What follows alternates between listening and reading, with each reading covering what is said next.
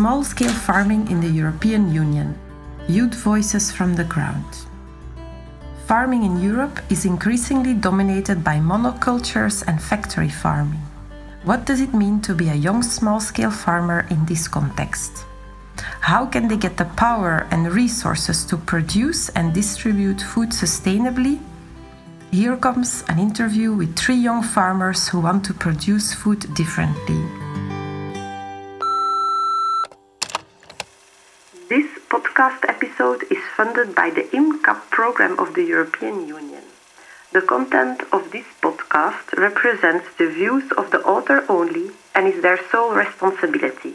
The European Commission does not accept any responsibility for use that may be made of the information it contains. My name is Clara Bourgin. I am a campaigner at Friends of the Earth Europe, and today we will be listening to the voices of young farmers in Europe and their views on the European Union agricultural policies. 2 years ago, in 2020, the European Union introduced the Farm to Fork strategy, a set of policy objectives devoted to reforming Europe's food system to meet the EU Green Deal goals. And a year later, in 2021, the EU promised a new greener and fairer common agricultural policy, CAP. The CAP is the most important agricultural policy of the European Union, determining the funding priorities for food production. Introduced 60 years ago, it has mainly supported the intensification of agriculture to the benefit of agribusinesses and large-scale farms over small-scale food producers in nature. As EU governments currently draft their strategy for how to nationally implement the new CAP, we interviewed young farmers from 3 different countries in Europe, Sweden, Denmark, and Malta, to ask them about their farming experience, what brought them into agriculture, how European policies actually impact their work, and how they see the future of food and farming. All of them have different stories, backgrounds, and perspectives, but they do share one important thing: a common desire to do good in the world. First, there is Lynn, who works in a small community-supported agriculture farm an hour outside of Copenhagen. She became a farmer after volunteering for Friends of the Earth Denmark and visiting farms around the country. And I think I realized that people actually lived in the countryside because I grew up in the city. The people lived here and they had really wonderful lives and they were outside all the time. And also the fact that you can actually do good with farming, that you can let, I feel like in the rest of things I could do, I would either do make the world worse than if I haven't done it, or like I would go in like zero. I wouldn't make it any better, but I wouldn't make it any worse. I feel like that's the best you can do with energy, for instance, or like. And with farming, I found out that I can make something better, and I found that very appealing. And then I started on like a very short education, and then I ended up here at the farm. And now I'm on like a more serious education in regenerative agriculture. Maximilian from Sweden started farming after getting into contact with Nordbruk, a Swedish organization of small-scale farmers which is part of the international peasant movement La Via Campesina, bringing together millions of peasants, small and medium-sized farmers, and agricultural workers all around the world. I've always had the interest in agriculture, so I started studying horticulture, and at that time I came into contact with the La Via Campesina and the Nordbruk, the Swedish organization, which I'm now part of. But at that time, I contacted the organization Nordbruk and asked if they wanted to speak at the university for the students, which they did. And their then chair of the organization, Torgny Östling, he came and had a lecture, and we became very good friends. And so that was like 3 years ago. And now I actually live at his farm, although he passed away a year ago, but I became a good friend with the family. So now I'm here in the middle of Sweden. It's quite cold and quite long winters, but very nice soil and climate. And I started this year growing vegetables and potatoes, quite small scale, but we will see this first year.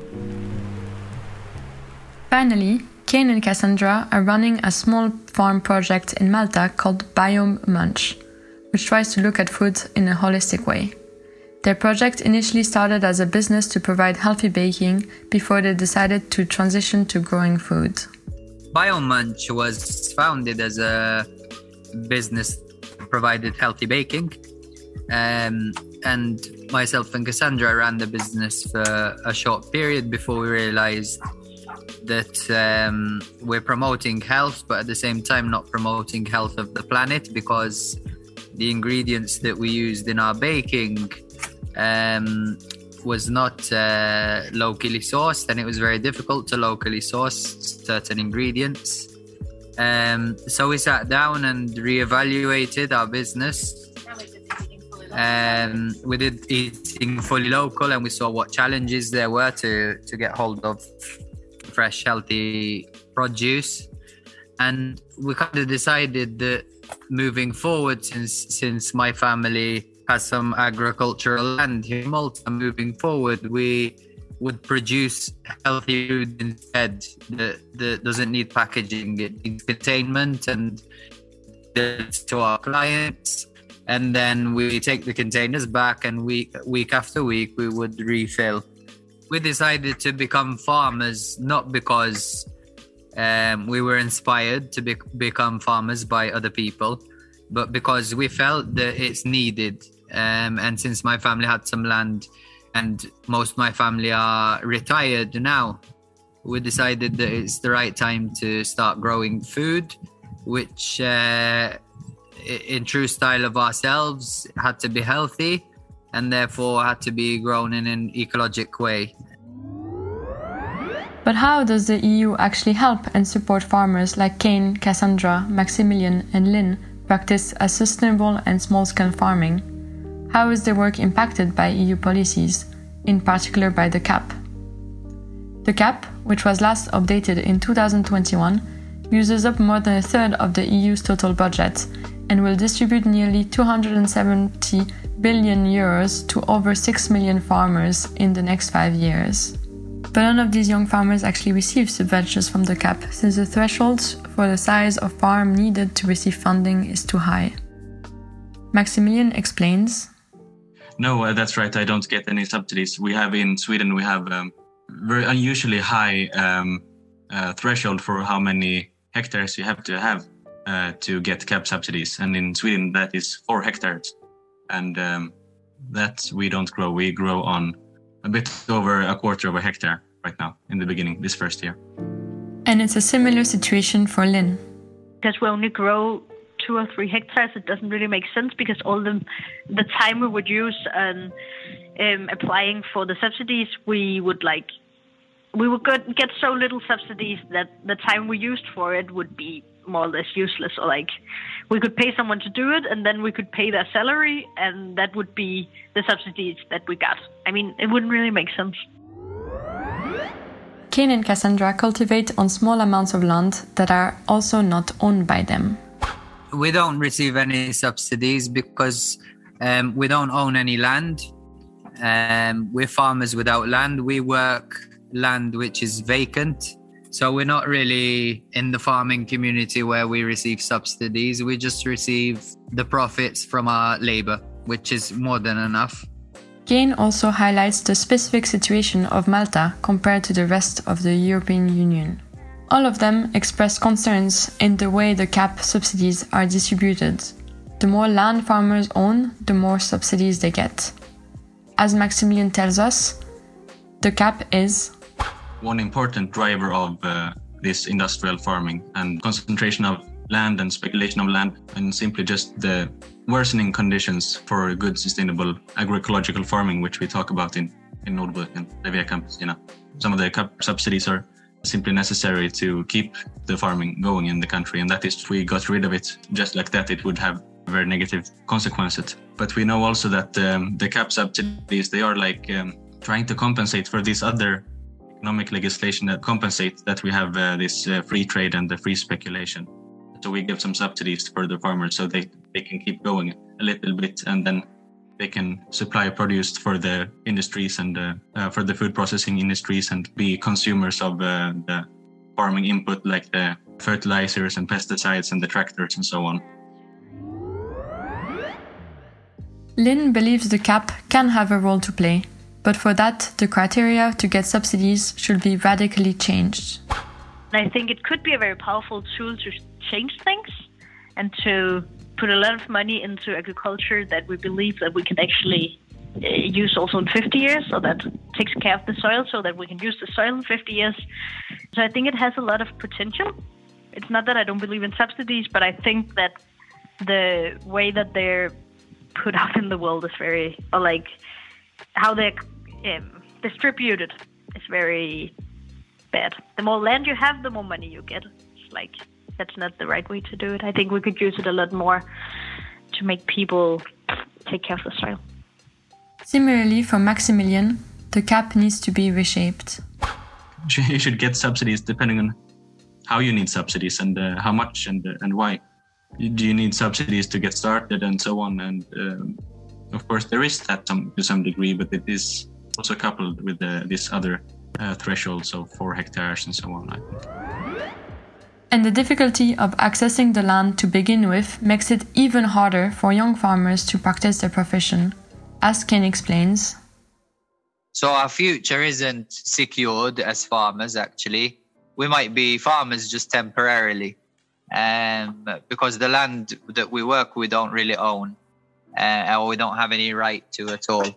So yeah, it's the sad reality of a local farmer here in Malta, really.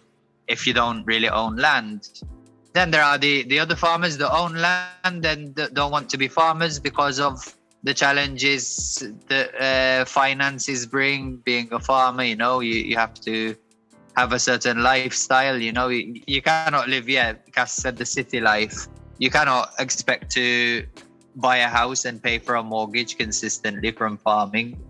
In the current model and the current way things are.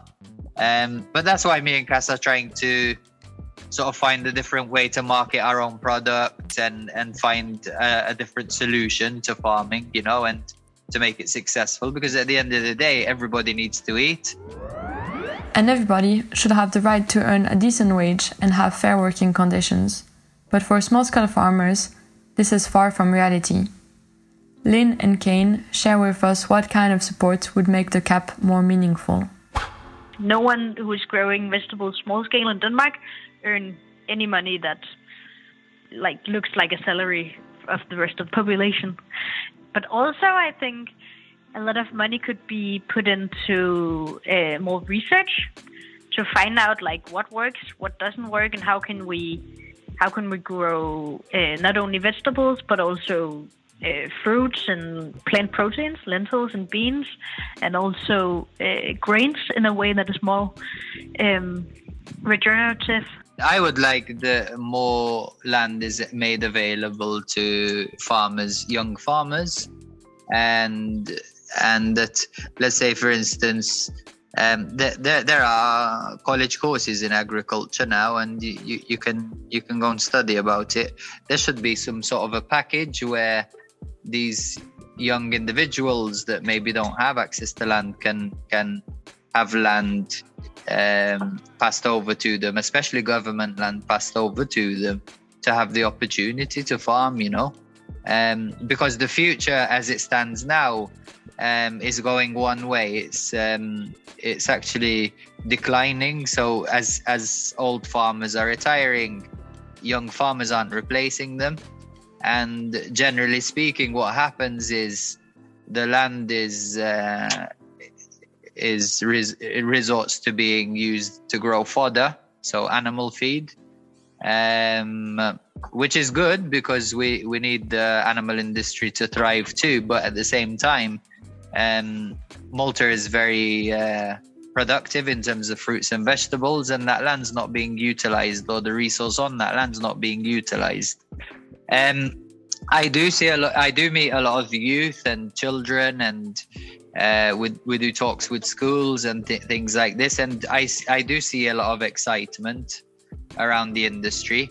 But at the same time, the experienced people, the older farmers, are telling the young people not to farm rather than to try it out. And they're doing this because they have bad experiences with the industry, especially where produce is thrown away, for example, at the local market.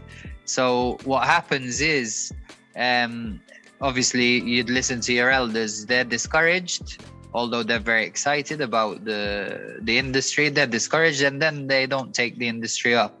A lot of them are encouraged to go to school and study law and to become a doctor or whatever, really. Anything but farming. Even when I go to the coffee shop, all the local guys know that myself and Cassandra are farmers, but they tell us, you're crazy. How can you earn money from this? Yeah, I mean, there are people that acknowledge that we're doing good work, but they acknowledge us as if we're a charitable case, like we're doing something, like we're sacrificing our life and running an NGO full time. That's how they see us, And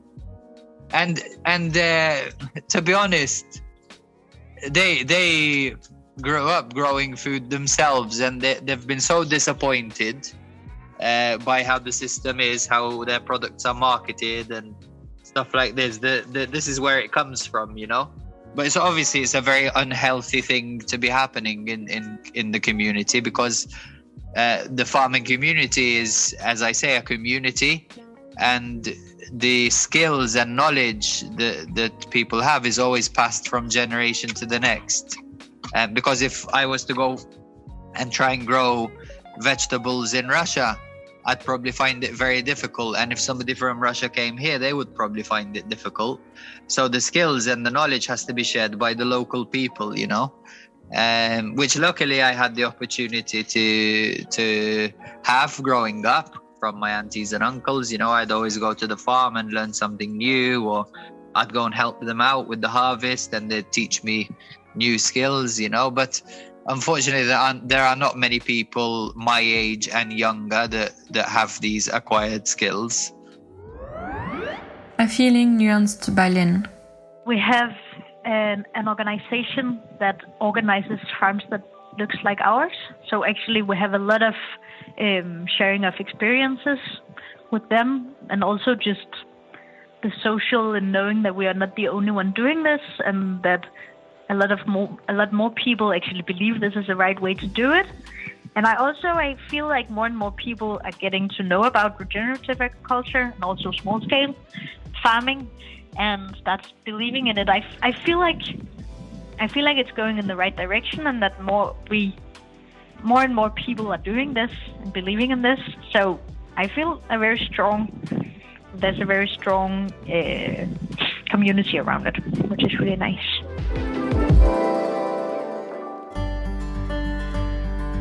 Despite little support from the European Union for young small-scale farmers that are working hand in hand with nature, a movement is growing, demanding food to be considered as a right, not a commodity. A movement for food sovereignty. Before we conclude this podcast, here are a few recommendations for more information on the issues raised by our guests. Friends of the Earth Europe published a new report providing an assessment of the CAP national strategic plans for 7 EU member states. The analysis, called CAP Strategic Plans, Green Deal or No Deal, is available on Friends of the Earth website at friendsoftheearth.eu. And if you want to learn more about food sovereignty and how neoliberalization affects agriculture, check out Back to Basics, A Step Forward, written by Torgny Osling, former chair of Nordbruk, the Swedish member organization of La Via Campesina. To access the book, contact Nordbruk at nordbruk.viacampesina@gmail.com.